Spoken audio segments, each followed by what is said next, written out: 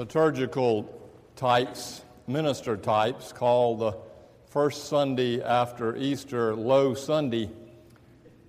And it is because the enthusiasm is much lower than it was the week before, as is the population scattered in the pews. And personally, for me, it's a low Sunday, I will share, in that yesterday I came down with something of a stomach virus, and I'm feeling a bit low myself. It would be appropriate, I think, with this morning's service that somehow, in some providential way, I do not understand, my body does not feel good, as we are talking about the resurrection of the body in this morning's passage. It comes to us from the Gospel according to John. John is the only Gospel writer who tells this story, and as each Gospel points to a certain focus or meaning in its Gospel to a particular culture and community in which it is addressing, John's Gospel is that as well. We've heard this story preached as Doubting Thomas, and let me say I think that's not a fair rub for Thomas. That in fact there is something about Thomas that we can all learn from and be open to. Maybe we can even rename him. Hear now the word as it is given to us, beginning in the 19th verse of the 20th chapter of the Gospel of John. When it was evening on that day, the first day of the week, that is, the first Easter, and the doors of the house where the disciples had met were locked for fear of the Jews, Jesus came and stood among them and said, "Peace, shalom, peace be with you." After he said this, he showed them his hands and his side. Then the disciples rejoiced when they saw the Lord, and Jesus said to them again, "Shalom, peace be with you. As the Father has sent me, so I send you." When he had said this, he breathed on them and said to them, "Receive the Holy Spirit. If you forgive the sins of any, they are forgiven them, and if you retain the sins of any, they are retained." But Thomas, who was called the Twin, one of the 12, was not with them when Jesus came. So the other disciples told him, "We have seen the Lord." But he said to them, "Unless I see the mark of the nails in his hands and put my finger in the mark of the nails and my hand in his side, I will not believe." A week later, his disciples were again in the house, and Thomas was with them. Although the doors were shut, Jesus came and stood among them and said, "Peace, shalom, peace be with you." Then he said to Thomas, "Put your finger here and see my hands. Reach out your hand and put it in my side. Do not doubt, but have faith." Thomas answered him, "My Lord and my God." Jesus said to him and to us, "Have you believed because you have seen me? Blessed are those who have not seen and yet have come to believe." This is the word of the Lord. A while back in Atlanta, I was invited to a retirement party for a minister friend of ours. And unfortunately, for circumstances I couldn't avoid, I was late to the party. Apparently, several of the ministers had put together this wonderful skit that in 10 minutes went through the whole minister's career and much of his life. It was, in essence, a roast. So I got there just in time to find it over, and all the guests lying on the floor, rolling in hilarity and laughter. I had no idea why, so I tried to get somebody to stand up and tell me, and as they tried to tell me, they just started laughing even more. I felt so left out. Finally, someone came up with the words that bring the whole conversation to an end.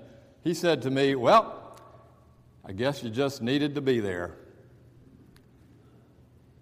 That's, in essence, what is happening to the Gospel John in his story about Thomas. In this passage we read, it's the first afternoon of Easter. The disciples are gathered together in a house, and the doors are locked for fear of the authorities, that they might do to the disciples what they had done to Jesus. They had circumstantial evidence that Jesus may still be alive. Peter and probably John, although it just simply says the disciple whom Jesus loved, ran to the tomb early that Easter morning only to find it empty and the burial clothes strewn aside. And Mary Magdalene had reported that she had encountered the risen Christ while in the garden. While she was crying that he had been stolen, he came to her and called her by name. Then he told her to go tell the disciples, which she did. Yet they still had not encountered the risen Christ. None of them had true evidence. Huddled together, wondering what it all meant, in some mysterious way, with the doors locked, Jesus just shows up and stands in their midst. Does he pass the locked doors like a ghost? But John wants us to understand he was not like a ghost, at least as we think of him. He was not an ephemeral spirit, so much as he was a new kind of embodiment, a new kind of body, no longer confined by space and time. If you can figure that out, you'll understand more than Paul, who said, "Lo, I tell you a mystery." That's what we get. It's a mystery. And while standing there, Jesus spoke to his disciples clearly, and he says to them, "Shalom," the Jewish word for peace. Peace be with you. Apparently, they were as yet not aware that he was Jesus, the risen Christ, until he then held out his hands and showed them his woundedness and showed them the wound in his side. Then, seeing his body, the text says they recognized him and were overcome with great joy. Then John adds this strange little piece to the end of that part. John says, "Then Jesus breathed on them." I can't help but imagine what this encounter must have been like. Were his wounds still bloody from the trauma 2 days earlier? Or had they, in fact, begun to heal in some sort of divine, heavenly manner? Was he completely exposed, standing there in front of him like Adam stood in front of God before the fig leaves were made? The text says his burial cloths were thrown aside. So what was he wearing? And when he breathed on them, was his breath sweet or sour, like the pungent scent of Easter lilies or the musky smell of death? Then he gives them his peace. He gives them peace, shalom. And also he charges them, he sends them forth to go out and forgive others. If you forgive the sins of others, they're forgiven. If you retain the sins of others, they're retained. And it was his last word to them collectively as a body. Now, the Gospel of Luke tells the story differently. We know the story of Pentecost, at least some of us do, when the disciples are huddled in a house or an upper room, he calls it, and the Spirit comes like a mighty roar, a rushing wind, and then lights on them like dove, and from that point on, the church is born. But that Pentecostal event in Luke happens 50 days after Easter, hence Pentecost. In John's story, it happens the night of Easter. Jesus breathes on them the breath, the Holy Spirit of God, the Ruach, the same breath that God used when God took a handful of dirt out of the ground and formed it into the first human being and blew life into it, and voila, there was Adam, the first human, which means ground or dirt. Jesus breathes on them and says to them, "Receive the Holy Spirit." Then he gave them their marching orders. If you forgive the sins of any, if you retain the sins of any. And he tells them it is clear they are now being sent. That is to say, what they would learn would be they are now being sent as the body of Christ into the world. Not an ephemeral spirit, but a living, breathing, material body of Christ into the world, whose mission was clear. It's all about peace and forgiveness. Just as he had appeared to them mysteriously, he mysteriously vanishes from their midst. Thomas, we are told, is not there. It leaves me wondering, where was he, this doubting Thomas? The Bible calls him the twin. For whom was he a twin? Quite edgy, progressive theologians say that John wants us to know that he was Jesus' twin. Now that changes the story entirely, and I think stretches it past understanding. I think maybe we're meant to understand that Thomas is our twin, our doppelganger, our identical other in the world, that we are supposed to see ourselves in, this twin. Thomas doesn't get Jesus' body or woundedness and doesn't believe. He is late to the party. It is one of those things that you have to be there to understand, and so he is left apart and disconnected from the whole joy of it for a week. He missed it. So I go back to, where was he? Maybe he was so afraid he just locked himself in a closet. Or maybe better, he was not afraid at all and was out wandering the streets. He had heard Mary Magdalene had seen the risen Lord. Maybe he too was in search of this risen Christ. And he walked the streets calling out to him as a parent would call out to a lost child. Jesus! Jesus!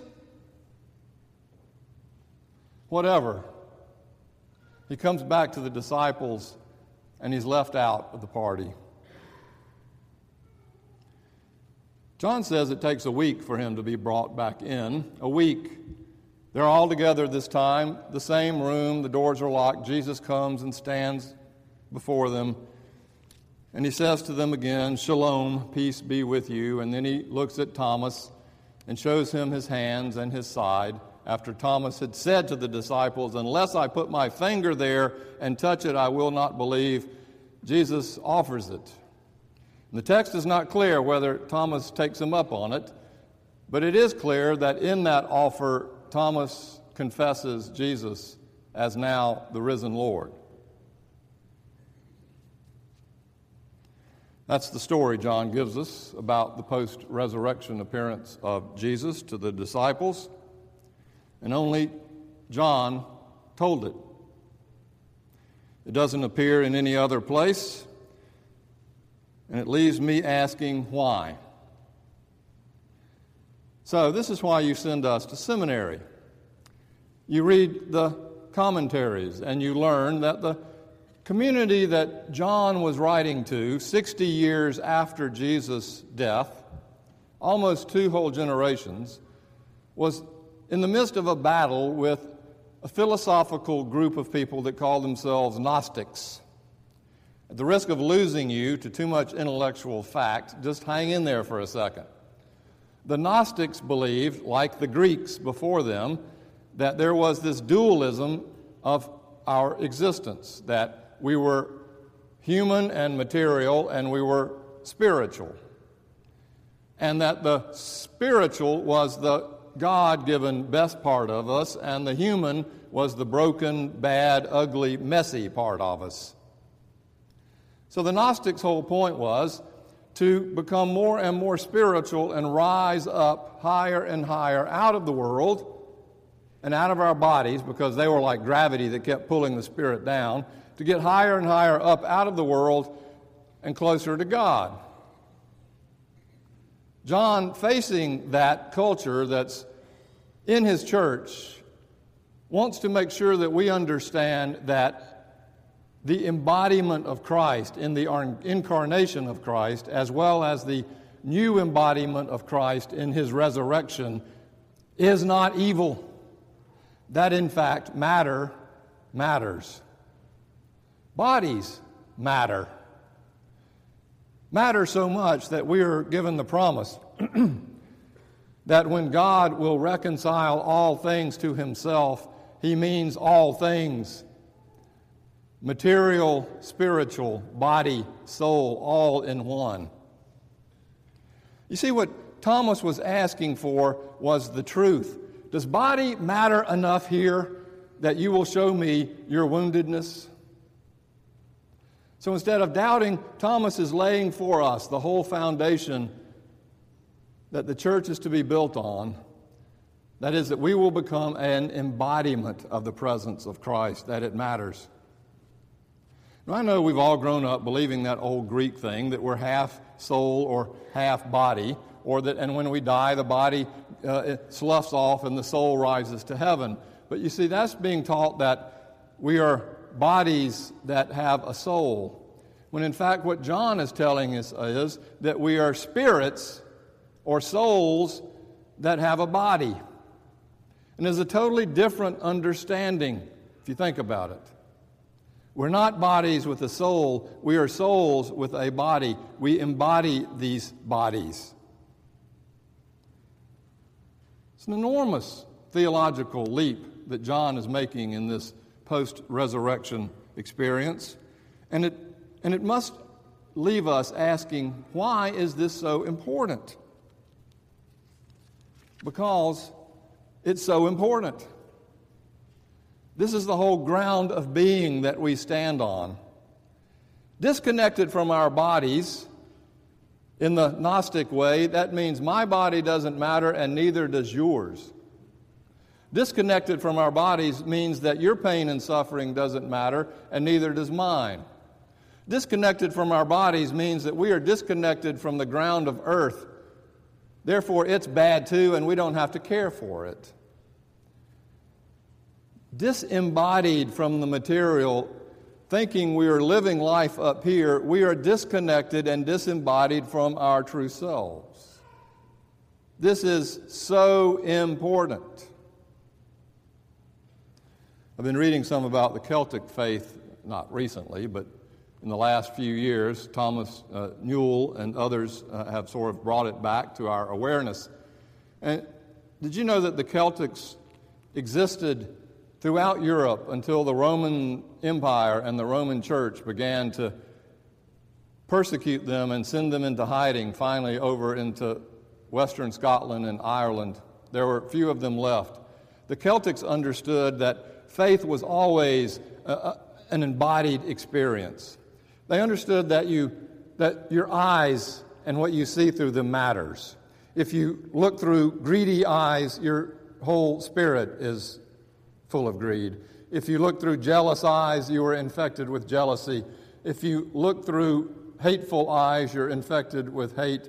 If you look through forgiving and loving eyes, you are redeemed into God's way. Ears matter. What you hear from voices, Jesus says, peace be with, they matter. Touch matters.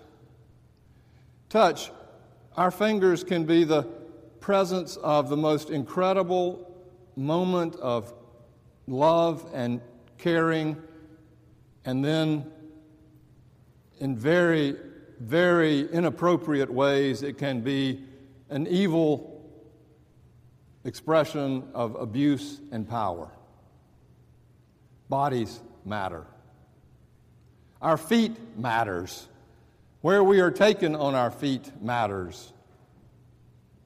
Everything about this world matters in this resurrection account, and it is not given to us in order to get us out of the world, but as Jesus said to them, to bring us back down to earth, back into the world where we become this body of Christ who are peacemakers and forgiver persons.